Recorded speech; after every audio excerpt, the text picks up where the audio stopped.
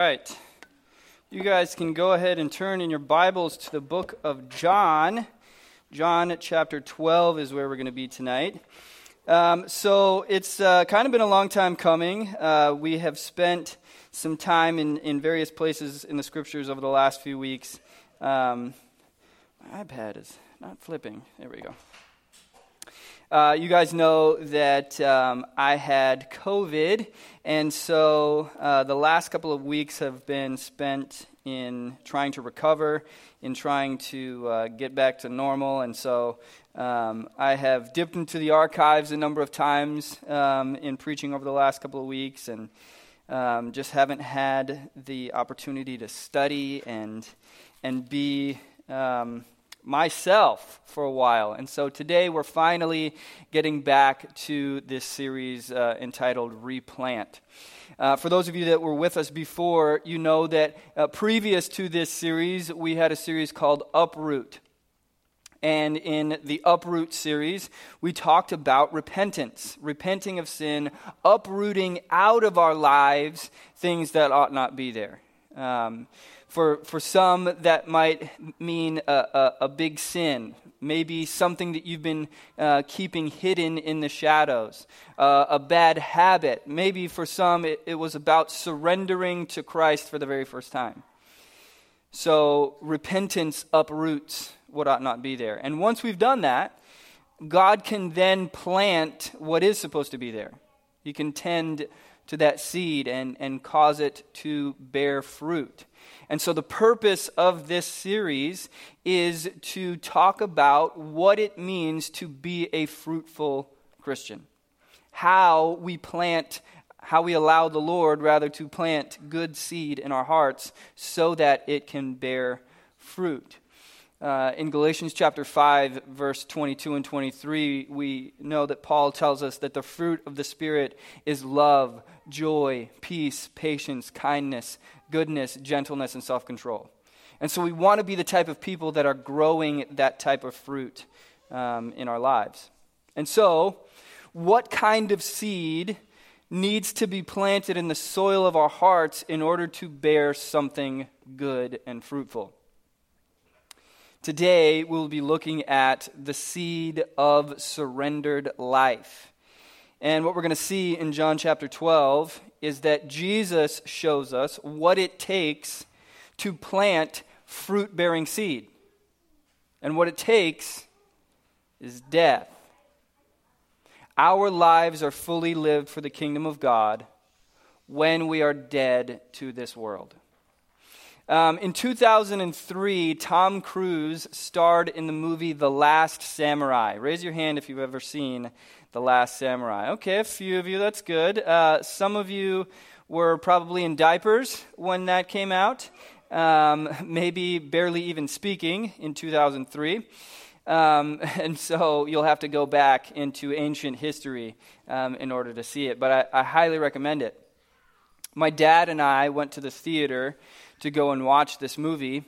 And I specifically remember that this movie impacted my dad and myself more than most of the movies that we had watched together.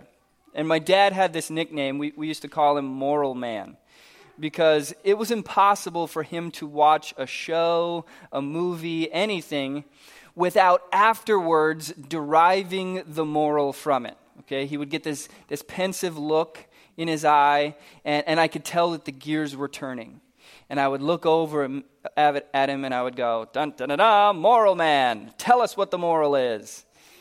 And he would begin to wax eloquent and expound on what we had just watched. And this movie was no different. From this movie, we learned that the word samurai means one who serves. So, servant. The samurai viewed their lives as being completely lived for the service of their master, the emperor, their society, their shogun. And so every deed, every word, every thought, every action fit into that context of service. And none of the things that they ever did were by themselves a means to an end. The samurai warriors lived consistently and fully for the will of their master. So they lived with the highest levels of discipline, of sacrifice, and selflessness. The samurai lived by a code of virtues called the Bushido, which translates to the way of the warrior. And this way of the warrior was not just simply a list of rules to be followed. Okay? This was a set of principles that served as a foundation for their lives to be built upon. It was a set of principles by which the samurai warriors defined themselves. And so the 7 virtues of the Bushido were as follows. First was loyalty. Okay, the samurai were completely loyal to the will of their master. There was a document called the Hagakure, written by a samurai noble named Yamamoto Tsunetomo. And in it, he explains the Bushido in depth. Pertaining to loyalty, he said, "For a warrior, there is nothing other than thinking of his master. No personal goal or satisfaction could equal to that service." Second was justice or morality. If you know what is right, you must do it. Third was honesty. And by that, they meant more than just expressing words that were true to your feelings. They meant that your actions had to match your words. So for them, this meant keeping your word, keeping promises. Fourth was respect. And by this, they meant placing others on a higher footing than themselves. So it was very similar to the golden rule. Do unto others what you would have them do unto you. Fifth was compassion or benevolence. And for them, they meant that power was not meant to be abused. Power was meant to be used to benefit other people.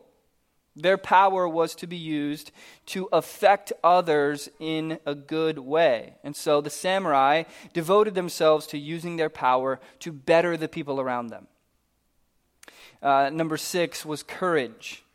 And with courage, they differentiated that from recklessness. Okay, the samurai didn't just rush into battle recklessly. They said to die without accomplishing your goal would be a wasted death. But they were willing to face death if that is what was necessary. And we'll come back to that in just a moment. And the final virtue of the Bushido was honor.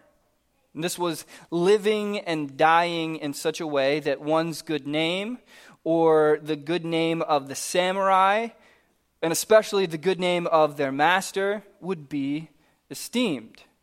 So it was forbidden to do things that would weaken the reputation of the master, to allow the samurai name to be insulted, to allow the master's name to be besmirched.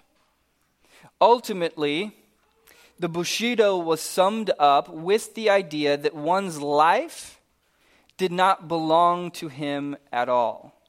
This is how Yamamoto described it in the Hagakure. He said, "The way of the samurai is found in death. When it comes to the choice between life and death, you should choose death. There is no other reasoning. Move on with determination. No one longs for death. We can speculate on the things we like, but if we live without having attained our aim, we're cowards." This is an important point in the correct path of the samurai.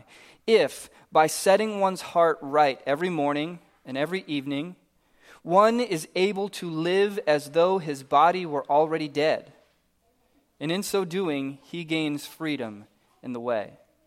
His whole life will be without blame, and he will succeed in his calling.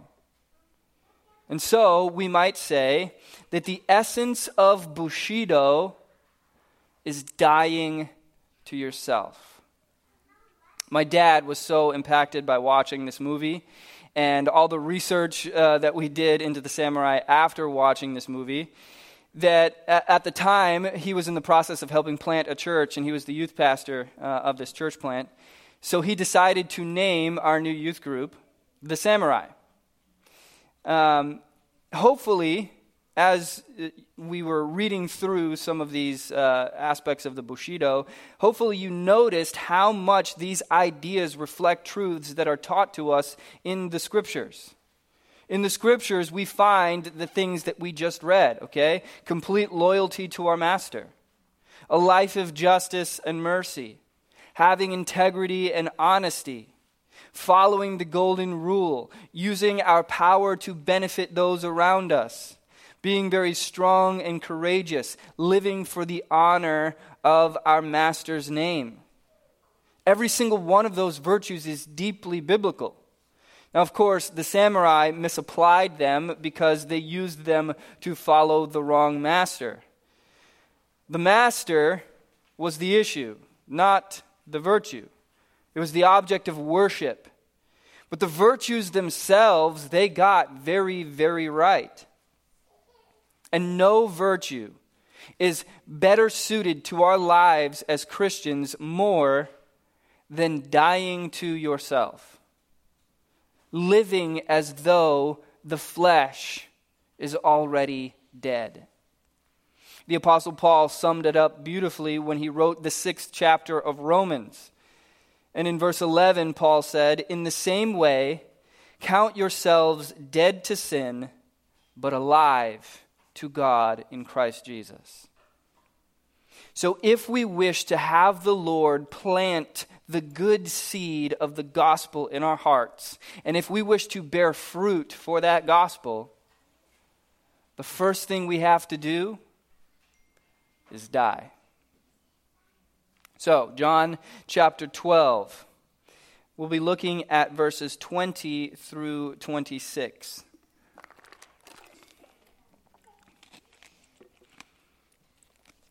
Now, among those who went up to worship at the feast were some Greeks.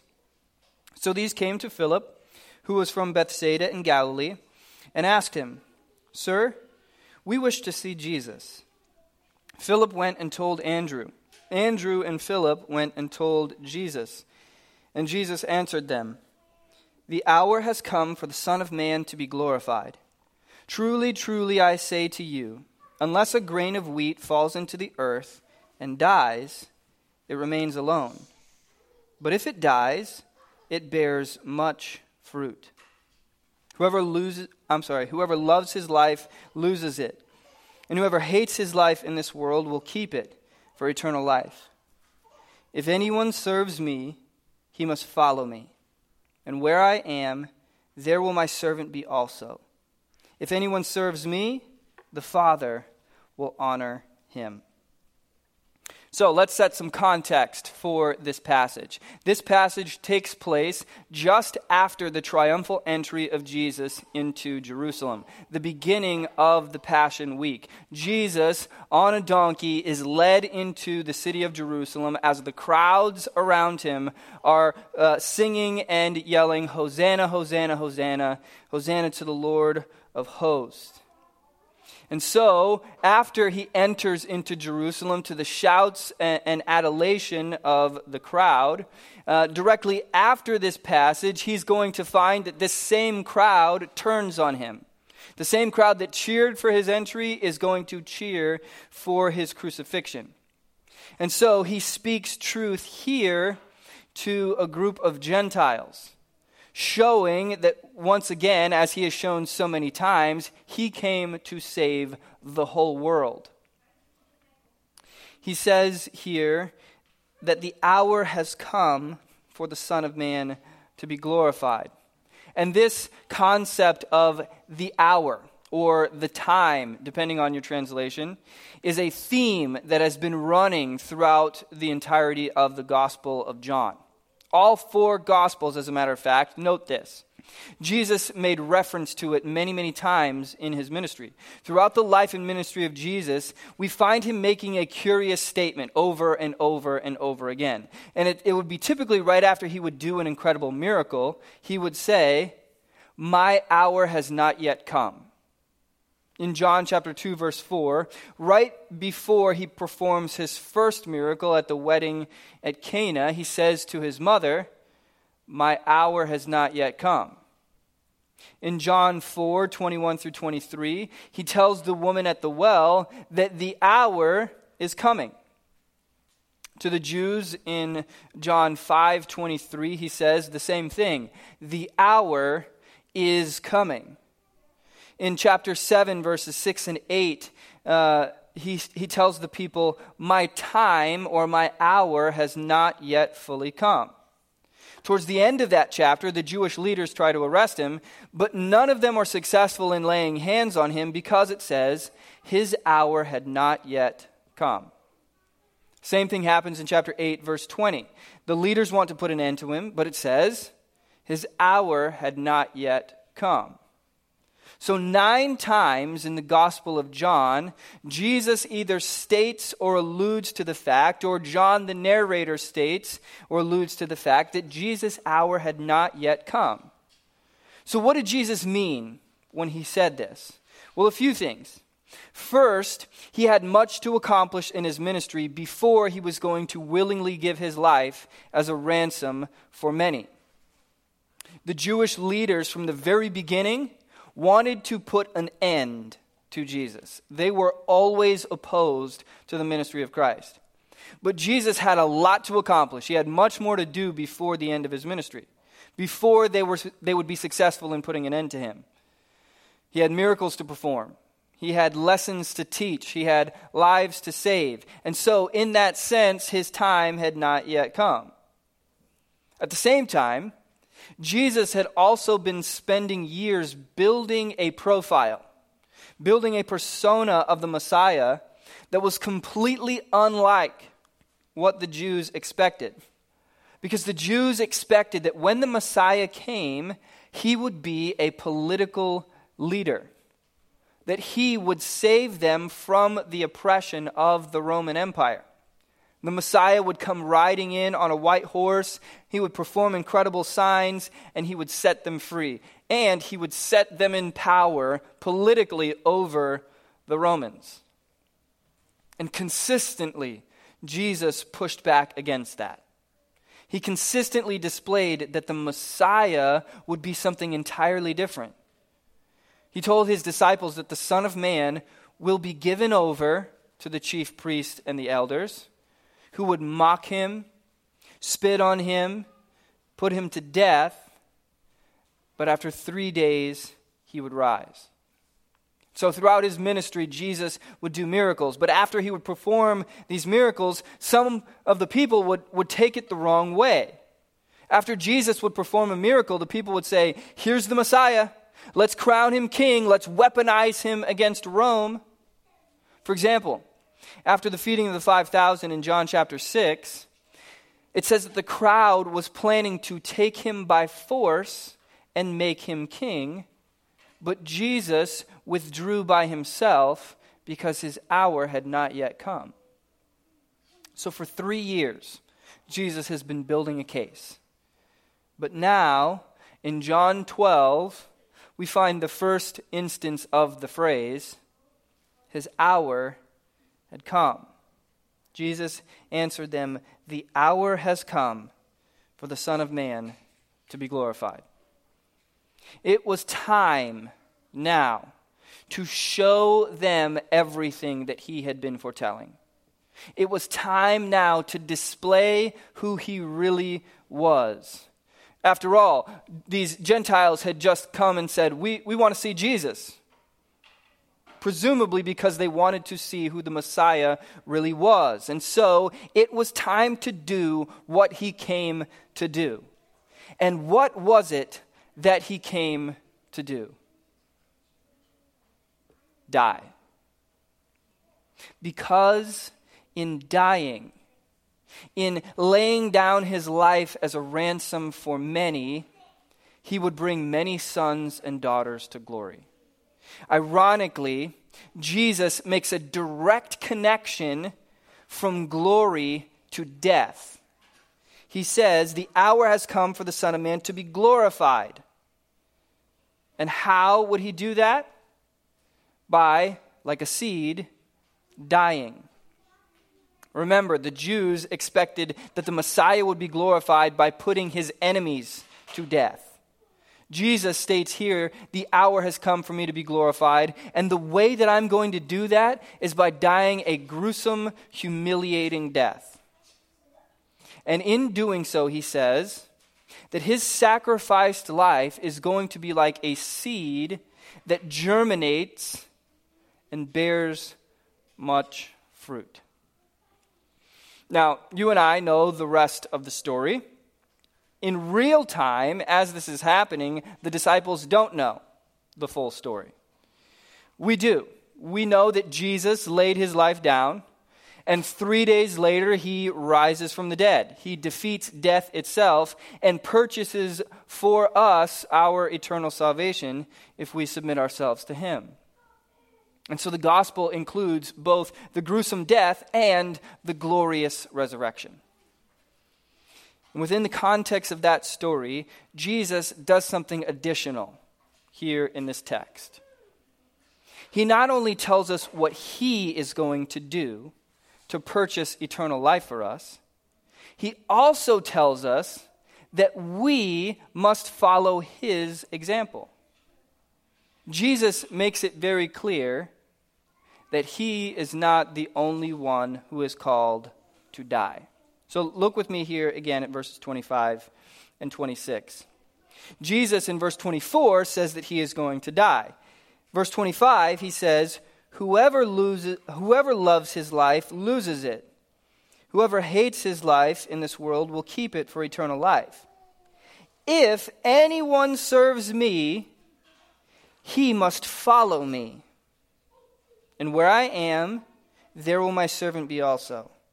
If anyone serves me, the Father will honor him. So again, Jesus explained in the previous verse how he's going to be glorified by laying down his life. And then he looks out at the disciples and he looks out at the Greeks who've come to see him, and he says, if anyone's going to serve me, he must follow my example. I want us to look at a parallel passage from the book of Luke to read Luke's account of a very similar speech. So look now at Luke 9, verses 23 through 27. Luke 9, 23 through 27. And he said to all, if anyone would come after me, let him deny himself, take up his cross daily, and follow me. For whoever would save his life would lose it. Whoever loses his life for my sake will save it. For what does it profit a man if he gains the whole world, but loses or forfeits himself? For whoever is ashamed of me and of my words, of him the Son of Man will be ashamed when he comes in his glory, and the glory of the Father and of the holy angels. But I tell you truly, there are some standing here who will not taste death until they see the kingdom of God. So, Jesus is very clearly looking at his disciples, and he's saying to them, if you're going to follow me, if you're going to live a fruitful life, if you're going to do what you are supposed to do, the first thing that you have to do is die. So if you're taking notes, here's point number 1. The only way to live for Christ is to die for him first. The only way to live for Christ is to die for him first. Dietrich Bonhoeffer wrote in his book, The Cost of Discipleship, when Christ calls a man, he bids him to come and die. The full quote is as follows. Bonhoeffer says, the cross is laid on every Christian. The first Christ suffering which every man must experience is the call to abandon the attachments of this world. It is that dying of the old man which is the result of his encounter with Christ. As we embark upon discipleship, we surrender ourselves to Christ in union with his death. We give our lives over to death. Thus, it begins. The cross is not the terrible end to an otherwise God-fearing and happy life, but it meets us at the beginning of our communion with Christ. When Christ calls a man, he bids him come and die. It may be a death like that of the first disciples who had to leave home and work to follow him. Or it may be a death like Luther's, who had to leave the monastery and go out into the world. But it is the same death every time. Death in Jesus Christ, the death of the old man at his call. Let's take a look at how Paul described this in the book of Romans. I mentioned this text earlier. Romans chapter 6, verses 1 through 14. Paul says, "What shall we say then? Or would you continue in sin that grace may abound? By no means. How can we who died to sin still live in it? Do you not know that all of us who have been baptized into Christ Jesus were baptized into his death? We were buried, therefore, by baptism with him into death, in order that just as Christ was raised from the dead by the glory of the Father, we too might walk in newness of life. For if we have been united with him in a death like his, we shall certainly be united with him in a resurrection like his. We know that our old self was crucified with him in order that the body of sin might be brought to nothing, so that we would no longer be enslaved to sin. For one who has died has been set free from sin. Now, if we have died with Christ, we believe that we will also live with him. We know that Christ, being raised from the dead, will never die again. Death no longer has dominion over him. For the death he died to sin once for all, but the life he lives to God. So you also must consider yourselves dead to sin and alive to God in Christ Jesus. Let not sin therefore reign in your mortal body, to make you obey its passions. Do not present your members to sin as instruments for unrighteousness, but present yourselves to God as those who have been brought from death to life, and your members to God as instruments for righteousness. For sin will have no dominion over you, since you are not under law, but under grace." Paul says elsewhere in Colossians 3, verse 5, "Put to death, therefore, whatever belongs to your earthly nature, sexual immorality, impurity, lust, evil desires, and greed, which is idolatry." We need to understand that coming to faith in Jesus is not about cleaning ourselves up. It's not about doing better. It's not about working harder, because there are a lot of teachers who will try to tell you, or a lot of churches that will try to act as if coming to Jesus is a matter of doing some things on a spiritual checklist. It's about being a better person. It's about believing hard enough. It's about doing spiritual things well enough. It's about having enough faith. But we need to understand that coming to faith in Jesus is not about doing better. It's about dying. Coming to Jesus isn't about living differently. It's about putting to death our sinful flesh and being given a new life entirely. Surrendering to Christ in faith means surrendering our very life, because we are trusting in him to give us a new one. And that is a very different approach than what the Jews at the time believed about the Messiah. Remember that the Jews believed the Messiah would bring them immediate power and position in this life. Instead, he laid his life down.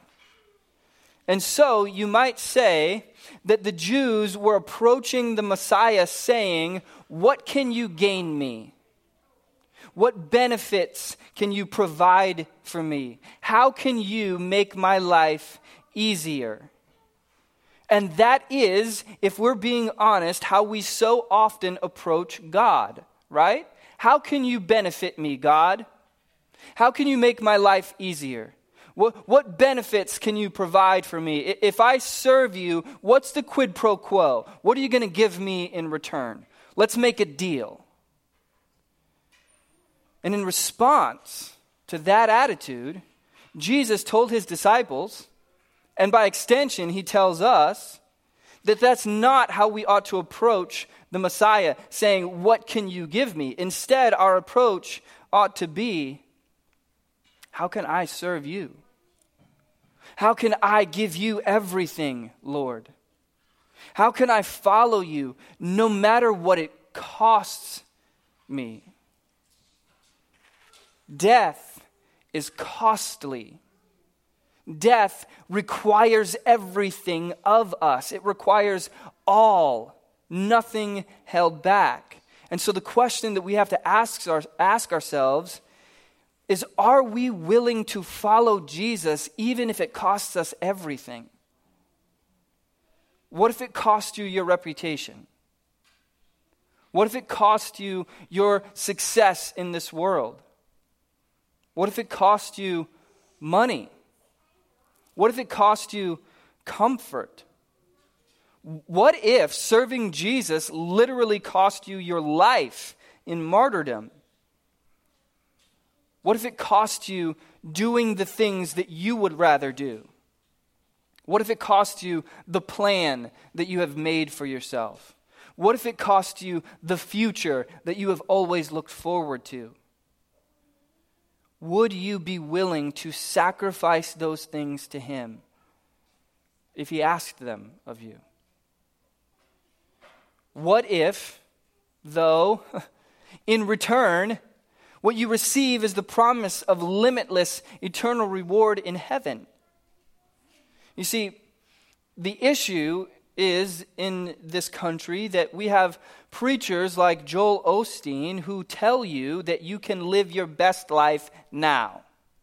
Live your best life now. But Jesus tells us that our best life is not now. Our best life is what is to come, if you're willing to lay this life down. So who are we going to trust? Jesus or Joel? Jesus, again, says in John chapter 12, whoever loves his life loses it. Meaning, if this is the life that you value, if this 70 years on earth is what's most important to you, if the comforts of this world mean the most to you, you are going to lose those things. No matter what you do, no matter how hard you work, no matter what you gain, no matter what place you receive in society, at some point it is going to end. Just like that. You know, in the last year and a half, the only thing really that has been on our minds has been COVID. Coronavirus dominates the headlines every single day. We forget, or at least I have, I don't know if this is true for you, it's almost like we forget that there are other things that are happening that are costing people their lives, right? Other types of sicknesses still exist in this world. Other types of tragedies still exist. War, violence, disease, pestilence. Those things are still going on that are not related to coronavirus at all. Last week, I was visiting the same Notre Dame football website that I visit how many times a day, Blue and Gold Illustrated. I've been reading Blue and Gold since I was able to read. Right, my dad subscribed to the print edition of Blue and Gold back before that was on the internet, and so every single day I've been going on to Blue and Gold's website. The editor-in-chief for Blue and Gold, Lou Somogyi, last Saturday went to go play tennis with some of his friends. 58 years old, otherwise healthy. Goes to play tennis, drops dead. Right there on the tennis court. Heart attack. All that I had been thinking about was people dying from coronavirus. It's almost like I forgot there are things like heart attacks.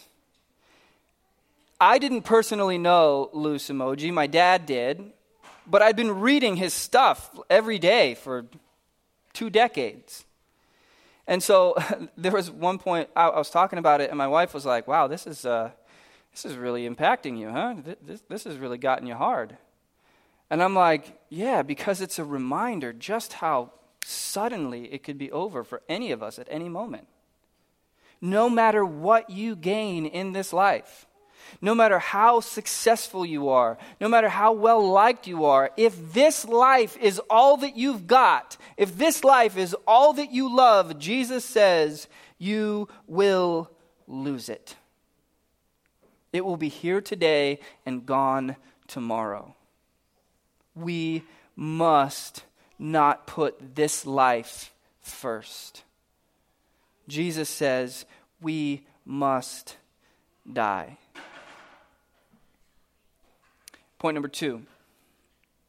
Death to the flesh guarantees life to the spirit. Death to the flesh guarantees life to the spirit. I don't want it to be missed here.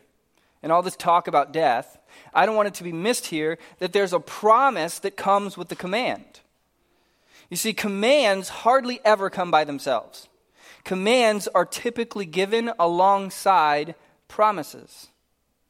And the promise that we are given here is that when we take up our cross and follow Jesus, we are given eternal life in return. So right after saying, whoever loves his life loses it, this is in verses 25 and 26 of John 12.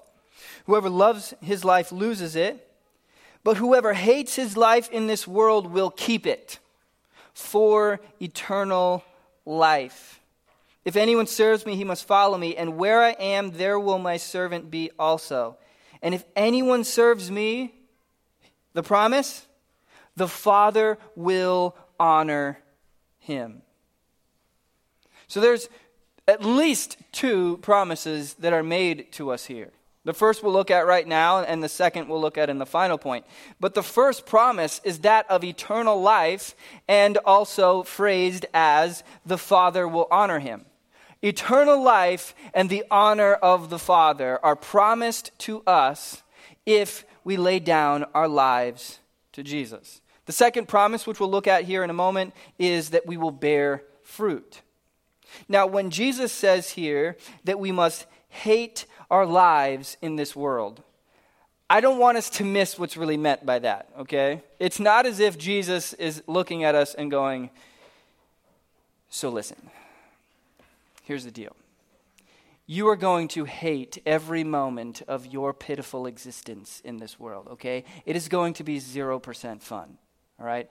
And the only way to follow me is to walk around in this deep, hateful depression all day long, every single day. If you're ever happy, that means you're connected to the world, and you ought not be. Okay. That's not what is meant here when Jesus says hating our lives here on earth. Hating your life means ascribing to it the value that it actually deserves. This life that we have is a tremendous gift. We've been given to enjoy. We've been given to live with a life of joy. If you remember the series that we went through in the book of Ecclesiastes, we talked over and over and over about how Solomon tells us that we ought to have a heart of joy, recognizing eternal perspective. And that's the key here too. That eternal life is infinitely more valuable than this life on earth. And so we have to treat it as such. We have to treat the next life as being infinitely more valuable than this life. And when we compare the two, this life on earth and our life in eternity, this life on earth is so far behind, it's almost like hate. And so we have this wild paradox, right? Keeping our life by losing it. Retaining what we're giving up. And on the flip side, if we try to hold on, we lose it. And so what Jesus is doing is he is asking us to weigh out what is most valuable to us. He's looking at each of us and saying, what is it worth to you? What's more valuable to you? 70 years of comfortable life on earth, living for ourselves and for our own interest, or an eternity of pleasure everlasting where we live for our Maker?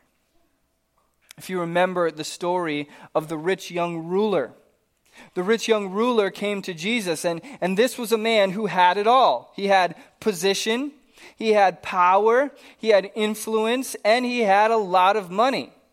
And he comes to Jesus and he says, "What must I do to be saved?" And Jesus tests him by giving him a few of the laws of the Old Testament. And this rich young ruler has the arrogance to be like, "Oh yeah, I've kept all those since I was a kid. I'm good. What else do I have to do? And so Jesus looks right at him, knowing what means the most to him, knowing the thing that he has that holds him. And he says, how about you take all your stuff and you give it to the poor? Is it worth it?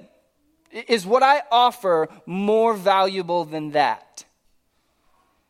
And it says the rich young ruler walked away sad because he was very rich. The decision that that young man made was, what I have in this life, it's more important to me than what you offer, Jesus. What I have right now, man, I've got all this worldly stuff. I can't give all this up to follow after you. And one of the things that's significant about that story is that as the rich young ruler walks away, Jesus doesn't chase him. Jesus lets him walk. We don't find Jesus running after him going, wait. Okay, hold on. Don't walk away. Let's talk about this, okay? Obviously, you are someone who's interested in following me, so how about you tithe and we'll meet in the middle somewhere? That's not what Jesus does. Jesus lets the man walk because he sees into the man's heart, and he sees that in that man's heart is an unwillingness to give up whatever it is that he holds in this short life. We don't know how long that rich young ruler lived. If he's lucky, he lived 70, 80, 90, maybe even 100 years. And that was thousands of years ago, and we don't even know his name. Do you think the choice that he made was worth it? No. Definitely not. Now, unfortunately, the vast majority of people in this world are not willing to take the deal that Jesus offers. The vast majority of people are not willing to trade the lesser for the greater. The vast majority of people would say, I can't give up my popularity to follow after you, Jesus.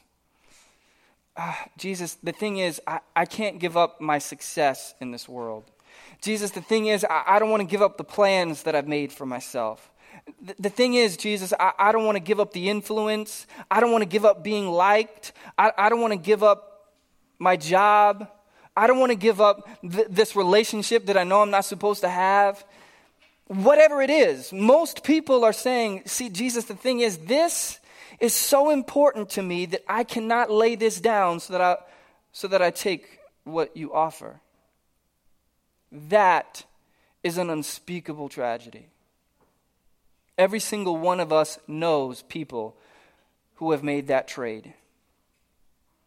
In fact, if we're honest with ourselves, each one of us can look into our own hearts and recognize that we have held things as more valuable than what Christ offers.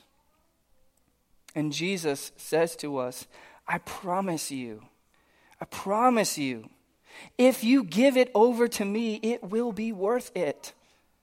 If you give to me this thing that you can't keep anyway, it will be worth it. There's a famous quote by a guy named Jim Elliot. Jim Elliot was a missionary in Ecuador, one who famously lost his life. There was an unreached people group, and Jim Elliot died trying to reach this people group, the Aucas, with the gospel. And in his journal that he was writing at the time, this quote comes from his journal. He says, "He is no fool who gives up what he cannot keep in order to gain what he cannot lose." A man is no fool to give up what he cannot keep in order to gain what he cannot lose. Jim Elliot recognized, my very life is not worth holding on to if it costs me the promise that Jesus gives. Nothing that I hold dear is more valuable than the eternal promises of God. I can't even keep this anyway. None of us can. Just like what happened to Loose Emoji last week. Just like that. it was over. Happened to my dad. My dad was in perfect health. He was the 5% man, according to his doctor. Just like that, he was gone. None of us are promised a day. What we are offered is eternal life. So let's go with what we are promised. Point number 3. Death is followed by resurrection. Resurrection is followed by fruit. Let me briefly remind us once more what the point is of this series, Replant. To teach us how to be people who grow the fruit of the Spirit. Love, joy, peace, patience, kindness, goodness, gentleness, and self-control. We ought to want to bear that type of fruit. And the first thing that Jesus tells us in bearing fruit is that like a seed, we have to die. But then he promises that we'll be given new life.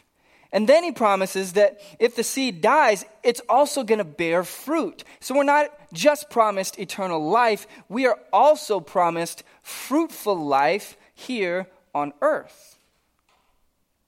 See, Jesus literally died on the cross, and because of his death, we who have decided to give our lives to him are the fruit of salvation.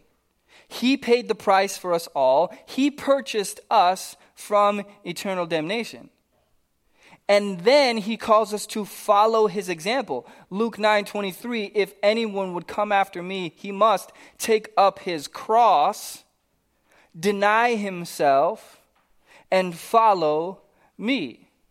And he says, if you do that, you also will bear much fruit. So here's one of the things that we got to understand. Your salvation is not just for you. You were not given this gift for just you. You are saved from something, and you are also saved to something.